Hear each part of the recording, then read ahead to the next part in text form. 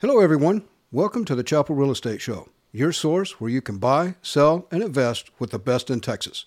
I'm Roger Chappell, and I'm your host for today's show. So over the past 6 or 7 months or so, Daniel and I have gone over a number of different common problems that we have incurred throughout our real estate transactions.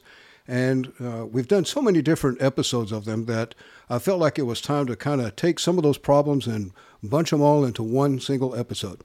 So on this one, you'll be able to understand some of the things that happen in different real estate transactions that can cause hiccups or some problems, and sometimes will kill a deal. So that's what today's episode is all about. So stand by. Let's get into it. Welcome to the Chappell Real Estate Show, your source for the latest real estate information so you can buy, sell, and invest with the best in Texas. Whether you're a first-time buyer, a current homeowner, or a seasoned investor, you've come to the right place. We're here to simplify all things real estate so you can achieve your goals of property ownership with your hosts, Daniel and Roger Chappell.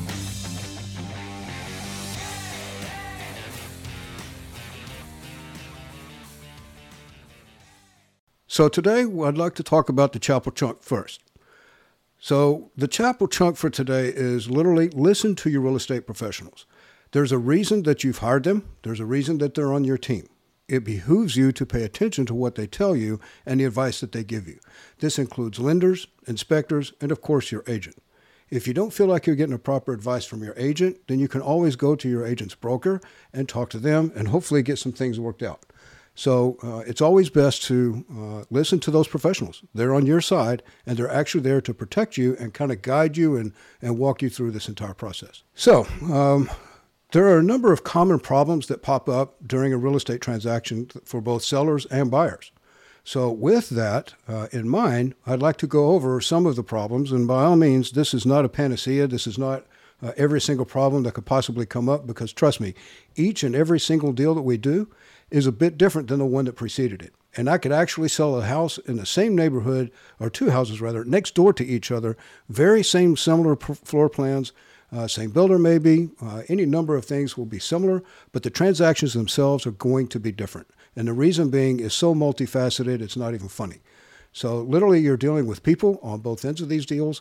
So there's always the human factor that gets involved in some of these things. So we'll go through some of that.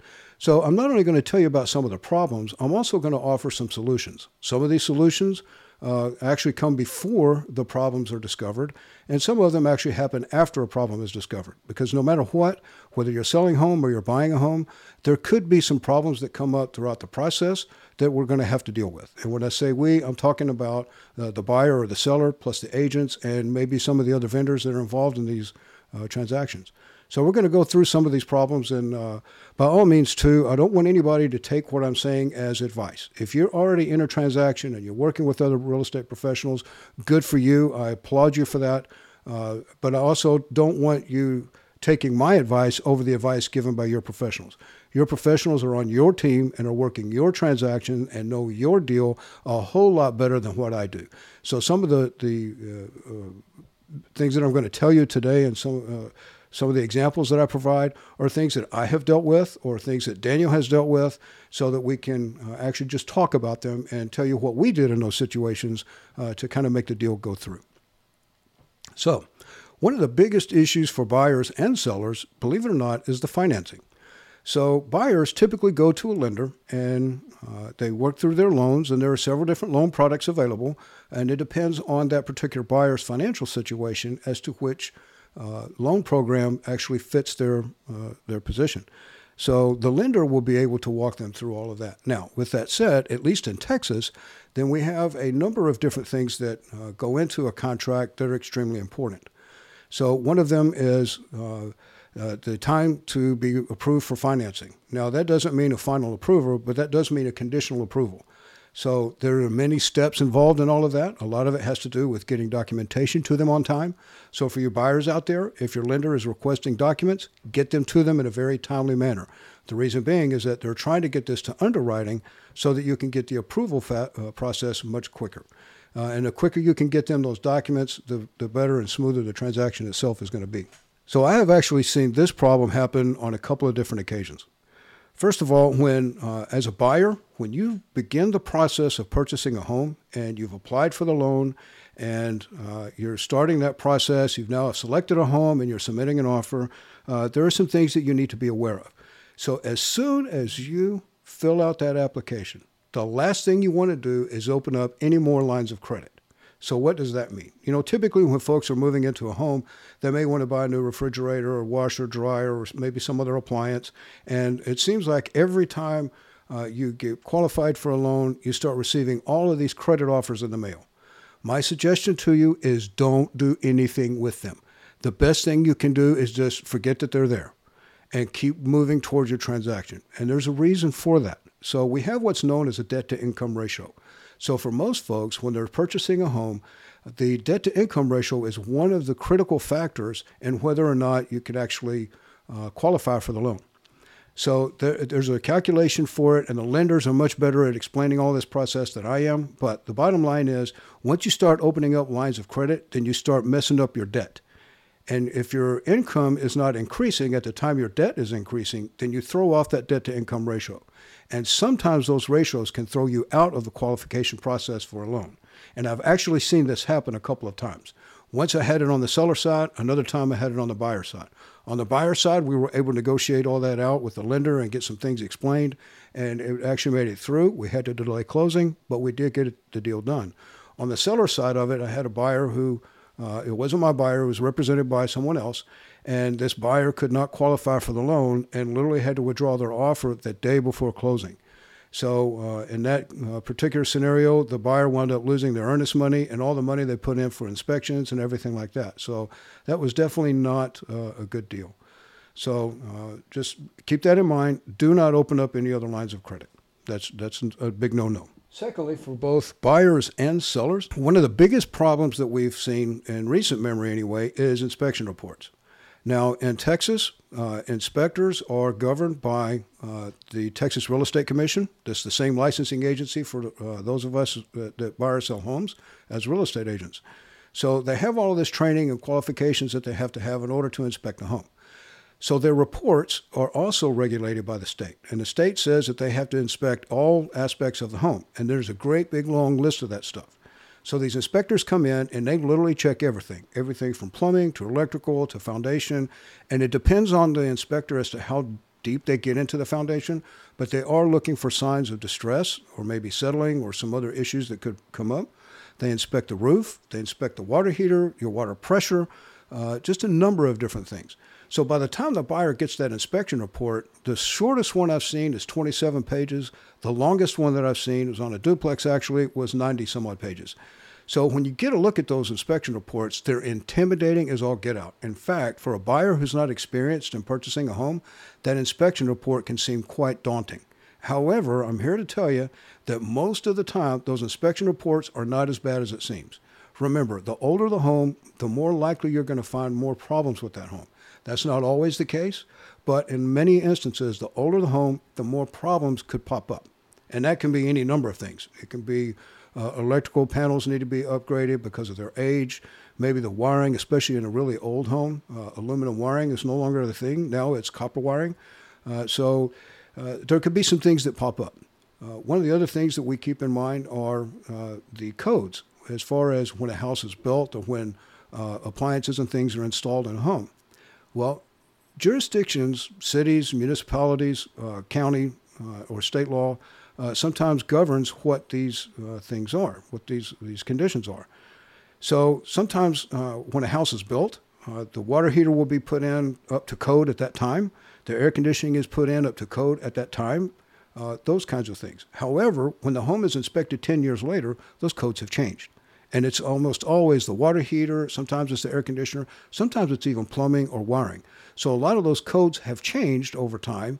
So you may get a deficient notification on the inspection report, but it has to do with the codes, because the codes are not the work that was done at the time the house was built, or that appliance was installed, or that new electrical appliance was installed and all that may have been up to code at that time, but it's not up to today's code. That doesn't mean that it's a true deficiency in that it needs to be corrected before closing, but it's just something to be aware of. So I'm really good about talking with the buyers before they get the inspection report, because I want them to understand how intimidating this inspection report is. But I also want them to understand that there are things that we're going to pay attention to that are extremely important. So to me, some of the things that we really look for are, number one, health and safety. If there is something that is health and safety related, then we definitely want the seller to take a look at that and possibly repair that or replace whatever it is that's messed up.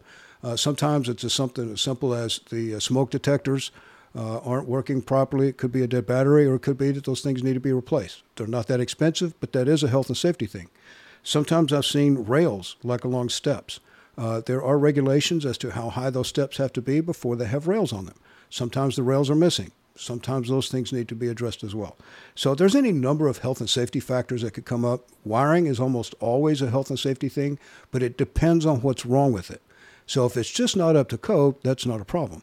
But if we start seeing breakers that are overloaded or extremely high temperatures going into that electrical box, then those kinds of things we want to have addressed by a professional.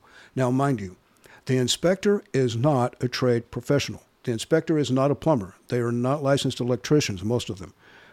They are not roofers. But they inspect the home to let you know what may need to be looked at by one of those trade professionals. So that's one of the things to kind of keep in mind is hire a trade professional. So one of the trade professionals or there's actually 3 or 4 of them that we typically use when we find problems.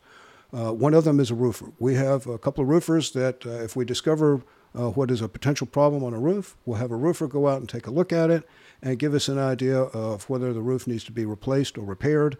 And if it needs to be repaired, we usually get an estimate of the costs. If it needs to be replaced, then typically that is an insurance claim for the seller to do. So when we have those insurance claims, then those things can be negotiated out and worked out as well. So those are just one of those things. Another one is foundations. And believe it or not, in Texas, foundation companies are not regulated by the state. So anyone can start up a foundation company. So when real estate professionals typically will have a list of professionals, true professional foundation companies that they work with that can actually come in and inspect a foundation and give you the thumbs up or say something's wrong with it, it needs to be adjusted or whatever. So you want to be sure to use a credible and long-lasting company, somebody that's going to be around for a long, long time. And one of the things that we look for, too, is whether or not the work, if it's done, has a lifetime transferable warranty. Now, remember, lifetime transferable warranty does not mean lifetime of the house. That typically means lifetime of the foundation company, which means that's why you want to try to find a reliable foundation company to do that kind of work for you. How it is in other states, I couldn't tell you. I just know that in Texas, that's pretty much how it works here. So on the seller side, there are some things that you can do to kind of head this off at the forefront. So before you actually list your home, you can actually have an inspection done on your home. That's called a pre-listing inspection. So that does a couple of things. Number one, it helps you as the seller understand some of the conditions of your home that you may not be aware of. How many of us are actually up on our roof? I hardly ever go on my roof. I'm just not going to do that. It's very steep. It's very high. That's not my job. I'm not going to get on my roof. So I may not be aware of the condition of my roof. So I'm going to hire somebody to get up there and take a look at that. Usually an inspection, they can have a drone fly over the top of it, maybe see some areas of concern. And then we get the roofer actually climb up on the roof and take a look and verify that there are problems or negate the fact that there are problems. May not be any problems at all. You just never know. So once you get that inspection report back as the seller, then you have several options. You can either price the home in its current condition and lower the price to match what you believe the condition of that home actually is, or you can go ahead and start making some of those repairs. And as your professional agent, I'm going to advise you of some of the things that you might be able to do that will actually bring a little bit more cost to you. In other words, if you do the work, it might bring a little bit more money at the closing table. That's not normally the case. It just depends on what it is. For example, flooring. If you know that you've got worn out carpet, I would not replace the flooring. But I would maybe offer an allowance, a carpet allowance or a flooring allowance to the buyer at closing. And the reason being is that a lot of buyers will come in and they want to put their own flooring in. So if I go and I spend the money and I replace all the carpet with what I like, but then another buyer comes in and sees all that, they're going to rip all of that out and start over again with their own stuff. So basically, I just wasted that money. So on flooring and stuff like that, typically that's not a big deal, but at least you know about it ahead of time so you can kind of head that off at the pass. You can also have your air conditioner and heater inspected. That is a very good thing because that comes up quite often. And another thing too is that in Texas, typically as part of our contracts, we try to negotiate out a home warranty. Now, a home warranty is not the solve-all when it comes to inspection reports. There are many agents out there that believe if the seller is paying for a home warranty, that the seller will turn around and not take care of any of the repairs. Well, that's just not the way it is. So, the home warranty will cover many things, but it doesn't cover everything. And just because if it comes up and it's deficient at the time the inspection is done, then those things need to be corrected, or the home warranty is not going to cover it. So, for example, the air conditioner, and this is just an example. Let's assume that the air conditioner isn't performing the way that it should be. Well, I have heard many times where a seller has decided they're not going to do anything about the air conditioner because they're paying for a home warranty. Well, that's just not the way to go because the home warranty isn't going to cover that. And as a buyer's agent, I'm going to make sure that the client is protected, and we're going to insist that air conditioner be looked at by a professional. And sometimes it's nothing more than the air conditioner needs to be cleaned or the system needs to be cleaned out. Sometimes there's something a little bit more serious going on that needs to be taken care of, and that should be on the seller to take care of that. So anyway, that's just some of the things that you can do to kind of head that off a little bit. So once the inspection is completed, well, then one of the things that the agents do is they come together and they try to negotiate out a repair.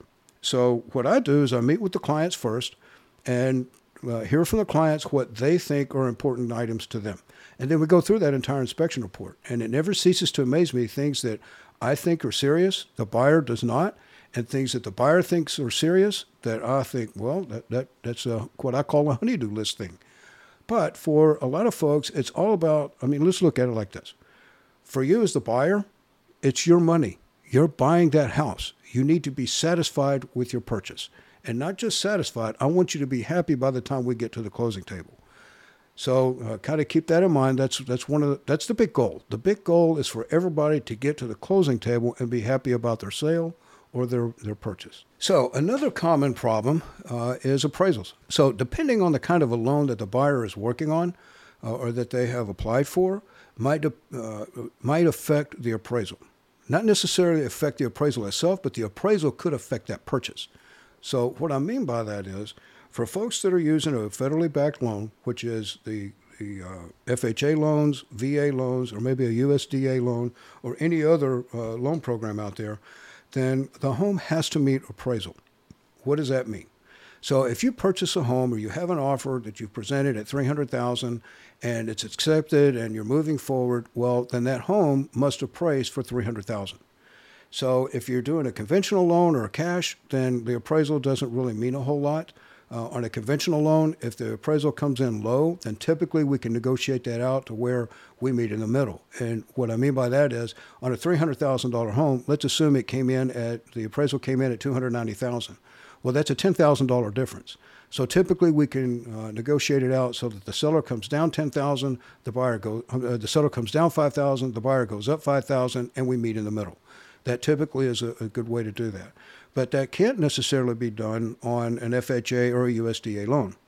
With those folks, the reason they're using those particular loans is because they don't have the cash to be able to pay additional money towards this. And not only that, when the federal government backs these loans up, they have to make sure that the loan that they're supporting is supported by the appraisal. So if that home comes in, like on an FHA, if the home comes in at $290,000, that home is $290,000, period. The buyer is not able to negotiate that price, so the seller either has to come down to that $290,000 or the buyer can terminate that contract and get their money, earnest money back. So the other thing, too, is that on an FHA appraisal, that appraisal stays with that home for 6 months. So what that means is no matter who else with an FHA loan comes in and tries to purchase that home, they have to purchase it at $290,000 or less. They cannot purchase it for over that. So what that does is if the seller has to turn around and put that house back on the market, then they either, if they would have put it back out at that $300,000 mark, then they're not going to be able to sell to USDA or FHA. Now, with VA, they might be able to, because sometimes the veterans have enough cash where they can negotiate that out and do like a conventional and meet halfway. So the VA is not quite as strict on those appraisals as USDA and FHA loans. So I hope I explained all that well. So the way you can avoid that kind of an issue as a seller is to listen to your professional agent, your listing agent. When the listing agent turns around and does all of this homework to try to come up with a listing price, they are looking at, or should be looking at, what homes closed for in the past 6 months. By doing that, then they are able to come up with a sales price that should meet appraisal. That doesn't mean it's always going to meet appraisal, because it won't. But most of the time, you can get pretty close to it and proceed from there. And on a rare occasion, I've seen it so that the appraisal comes back higher than what the purchase price is. As the seller, you may not ever know how much that appraisal is unless it comes in low. If it comes in what they say at value or above, then you're only going to be told that the appraisal met value. That's as simple as that. They're not going to tell you how much it actually appraised for. So just kind of keep that in mind. So if you don't price the home properly, then you could have a problem with the appraisal later on. So let me give you an example of that. Let's assume that you price your home at, say, $300,000. But the agent has told you that it will probably appraise for somewhere between $275 and $300. Well, you want to go for the max money because you're the seller and you want the most money. It makes perfect sense, right? So you list the house at $300, you get an offer at $300, but the comps show that it should be somewhere around $285. So comps are the comparables. Those are the ones that have sold in the recent past that are similar in size, similar in age, and have lots that are similar in size to the target property. What that means is if your property, we're using comps that are similar to your house as a seller. So with that said, it should come back around $285, and lo and behold, the appraisal comes in at $285. Well, now that's how we come up with that. So had the house been priced, say, at $275, then you might get multiple offers and wind up getting that $285. Or if you go in at $285, then you're kind of stuck because you might get multiple offers and you might not. So it just depends. It really is an interesting dynamic there. So it's very tough as a seller to be able to appropriately price your house. But please listen to what your agents are telling you, because they actually have a really good idea of where it should appraise for. Now, with that said, I want to qualify this as well. Agents typically are not appraisers, so they cannot give you an opinion of value. What they can say is that in today's market, the comparable sales show that the sales price should be in this particular range.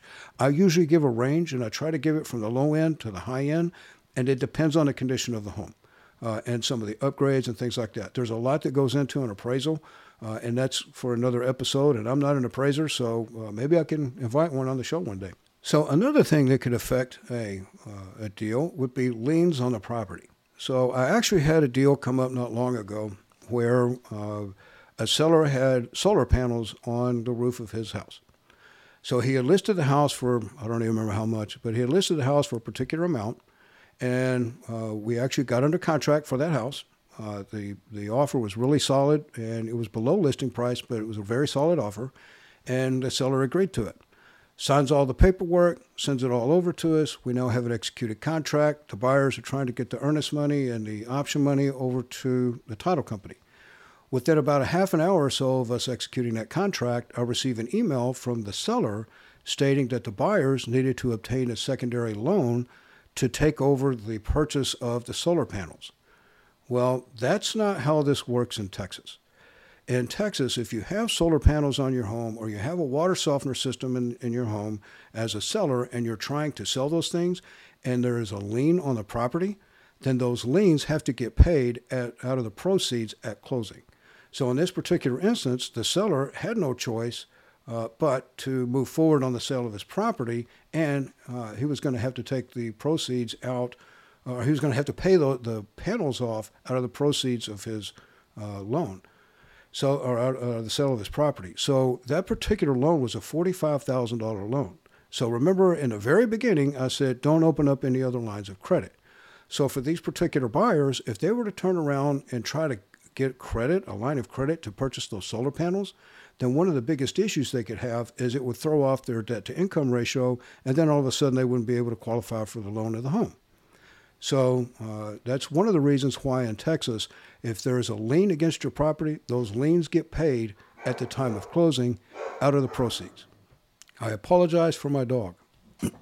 So, like I said, the proceeds out of the sale of that property would pay off those liens.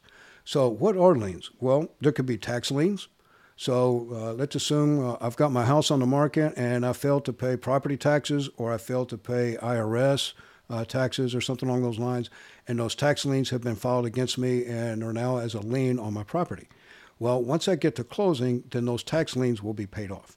Additionally, there are mechanics liens. A mechanics lien isn't necessarily a car mechanic. It's just a term that's used for liens that could be put on your property for money that is owed to some other person.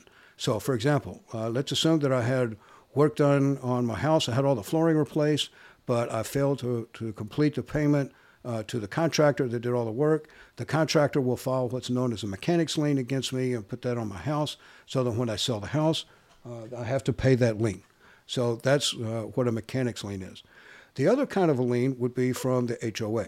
So let's assume that I've been given a fine, or I have failed to pay my HOA dues in a timely manner, so the HOA has now filed a lien against my property as well. So I need to pay those things off in order to sell the property. Well, those also get paid out of the proceeds, or I can make an agreement with every one of these things to pay those things off before we get to closing. But the bottom line is, I cannot sell the house if I have those liens against the property. So those liens have to be paid off. So as a seller, how am I going to know that? I think that I have paid all of my bills. I think that I don't have any property tax liens on me. So how am I going to know for sure? How am I going to know if somebody has filed a mechanics lien against me? Well, as soon as I decide to list my house, then I'm going to get with the title company and have them do what's known as open title. When they open title, they do a search for that sort of thing. So these liens will pop up ahead of time. So at least that way I know, okay, I need to do something to kind of work this out. So at least that way it won't delay closing and it won't cause any hiccups later on. So in Texas, a seller has very few ways to get out of a contract. So once you've decided that you're going to sell your house and you sign that contract, that offer that comes in, and you agree to the offer that's been presented, then you are now officially under contract. Once you are officially under contract as a seller, you're selling your house. So just go ahead and get that mindset that you're selling your house. There are very few ways you can get out of not selling your house. For the buyer, on the other hand, there are a multitude of ways a buyer can get out of purchasing the home. So most of that has to do with financing, maybe the inspection or the option period. There's a number of other things that a buyer can do to get out of the contract. But as a seller, there's very few things. So one of the things you need to pay attention to of both sellers and buyers are the dates and the timelines within these contracts. So there are a multitude of different things in there. Number one is earnest money, in Texas anyway, earnest money and option money have to be delivered to the title company within 3 days. So that's extremely important. So within 3 days, that earnest money has to get there. If it doesn't, then the buyer can be found in breach. If they're found in breach, the contract is no longer valid, and there could be some legal ramifications behind that. So you don't want that. You want to make sure that you abide by that and get that in there. Getting the seller's disclosure. Most of the time here in the Austin area, our seller's disclosures are available with the listing, so we don't have that issue. But let's assume that there's been no seller's disclosure given to us yet. Well, there are very few instances in Texas where a seller does not have to provide a seller's disclosure. Your agent will be familiar with that, so ask them.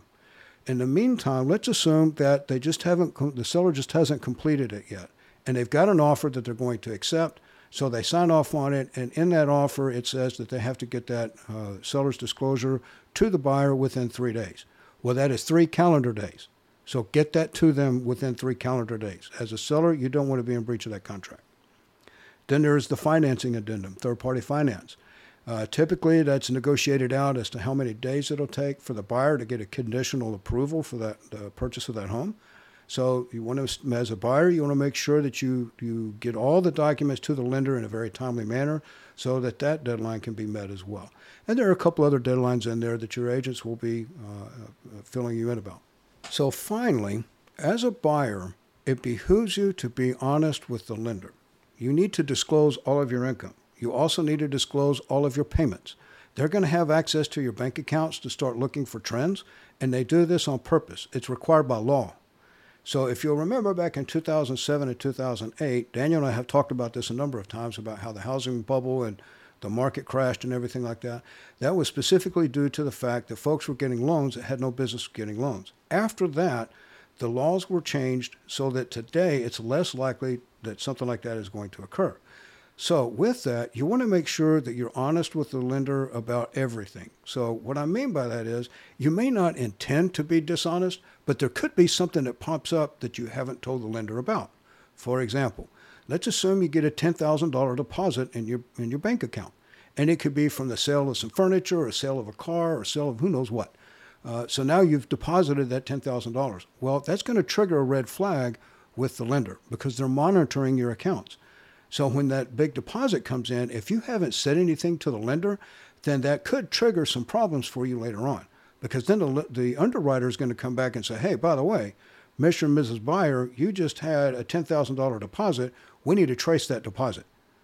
So make sure that you tell them about all forms of income, regardless of what it is or how much it is. At least that way, it doesn't trigger anything later on. One of the buyers that I worked with a couple of years ago had something like that happen, and it didn't kill the deal, but it did delay us for several days because the underwriter had so many questions about it, and it was multiple accounts involved and things like that. So these underwriters are now very, very particular about what it is that they're doing on that. So make sure that you tell them, because most of this stuff is very easily explained, but if you don't tell them, then it could cause problems down the line. And for the sellers, your final point for today is over-disclosure is not a bad thing. What I mean by that, and this actually happened to me personally, my wife and I had purchased a house, and we didn't have it inspected. Shame on us. But even if we had it inspected, I don't think we would have discovered some of the problems that we found. We start doing a remodel, and I start noticing that there's some issues with the rafters in the attic. So my contractor and I climb up in the attic, and we discovered that there had been a house fire. That house fire had never been disclosed to us. So we don't know when that house fire was. But I did notice, and I had mentioned this several times throughout our purchase, that there had been some damage done to the wood flooring in the kitchen. And nobody could tell me what caused that water damage. So the seller had no idea, the agent had no idea. But when I got up into the attic and I discovered where that fire was at, it was actually over the kitchen. So it just stands to reason to me that that fire caused the water damage as well on that flooring, and it was never disclosed to us. So one of the biggest, or some of the majority of the lawsuits resulting in a real estate transaction come from disclosures or failure to disclose. In that particular situation, maybe the seller who had purchased it from somebody else, he was maybe the third or the fourth owner of that particular property. Who knows how long ago that fire happened, but it was never disclosed to that guy either. So with that, we don't know when that fire actually occurred. So there was actually no true legal ramifications that I could have had against anyone. But that's where the vast majority of lawsuits come from, is from under disclosure. So if you're aware of a problem with your house, disclose it. That includes termites, that includes water damage from any part. If you've done an insurance claim, disclose that, because trust me, the insurance claim is going to come up. And the reason being is that with the buyer, they're going to apply for insurance, and the insurance company search that property to look for claims. So if there's been an insurance claim, be sure to disclose that.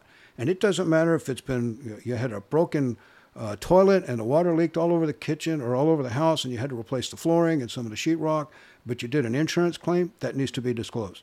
If the roof had hail damage, a completely natural weather event, and you filed a insurance claim to have the roof replaced, then that needs to be disclosed. If the foundation has cracks in it in certain places and you notice that the doors are sticking in the wall, the windows won't open up the way they're supposed to, disclose those kinds of things. So anything, it doesn't matter what it is, over-disclosure is always in your best interest as a seller. And as a buyer, as a seller, you may think that over-disclosure is going to affect the sales price of the home. Not necessarily. What it does show for the buyer is how honest you are as a seller. And that goes a very, very long way. So it also helps, too, with the real estate professionals involved in these transactions. When we start seeing things like that and we realize how much the seller is willing to cooperate, that speaks volumes. So just kind of keep that in mind. Those are the kinds of things that we pay attention to. So I've actually covered a whole lot of material today. I hope it's been very valuable to you. If it has, please do me a favor. Leave us a review. Give me a thumbs up. Follow it. Share it with somebody who this might be appropriate for. I'd really appreciate it if you would do that. Check out our YouTube channel and follow us on there as well. We really do appreciate all the efforts. And a lot of this stuff, now I'm starting to hear back from you all, and so we're able to come up with content that's more appropriate to what you want to hear. So we really do appreciate that. We respond to all the comments. By all means, please leave a comment, share it, refer us out, and I'd appreciate it. And then finally, referrals. If you need it, contact us. We'll refer somebody to you. I don't care if it's a photographer, a painter, a plumber, an electrician, a roofer, some of the best restaurants around Central Texas, things of that nature. It doesn't matter what it is. If you need a referral, reach out to us. We have it for you. And if you know somebody looking to buy or sell real estate here in the Central Texas area or anywhere in the United States, it doesn't matter. Reach out to us because we can get you a realtor that can actually help you out. We've got connections literally across this country with some of the best folks that you can possibly imagine. I've got a huge network that I'm part of that I do referrals with all the time, and I'm telling you, you would love them. So please reach out to us.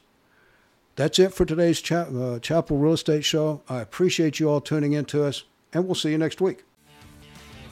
Thank you for joining us this week on the Chappell Real Estate Show. If you enjoyed this episode, share it with a friend and leave us a review. Find us on social media at Chappell Realty Group and online at chappellrealtygroup.com. Until next time.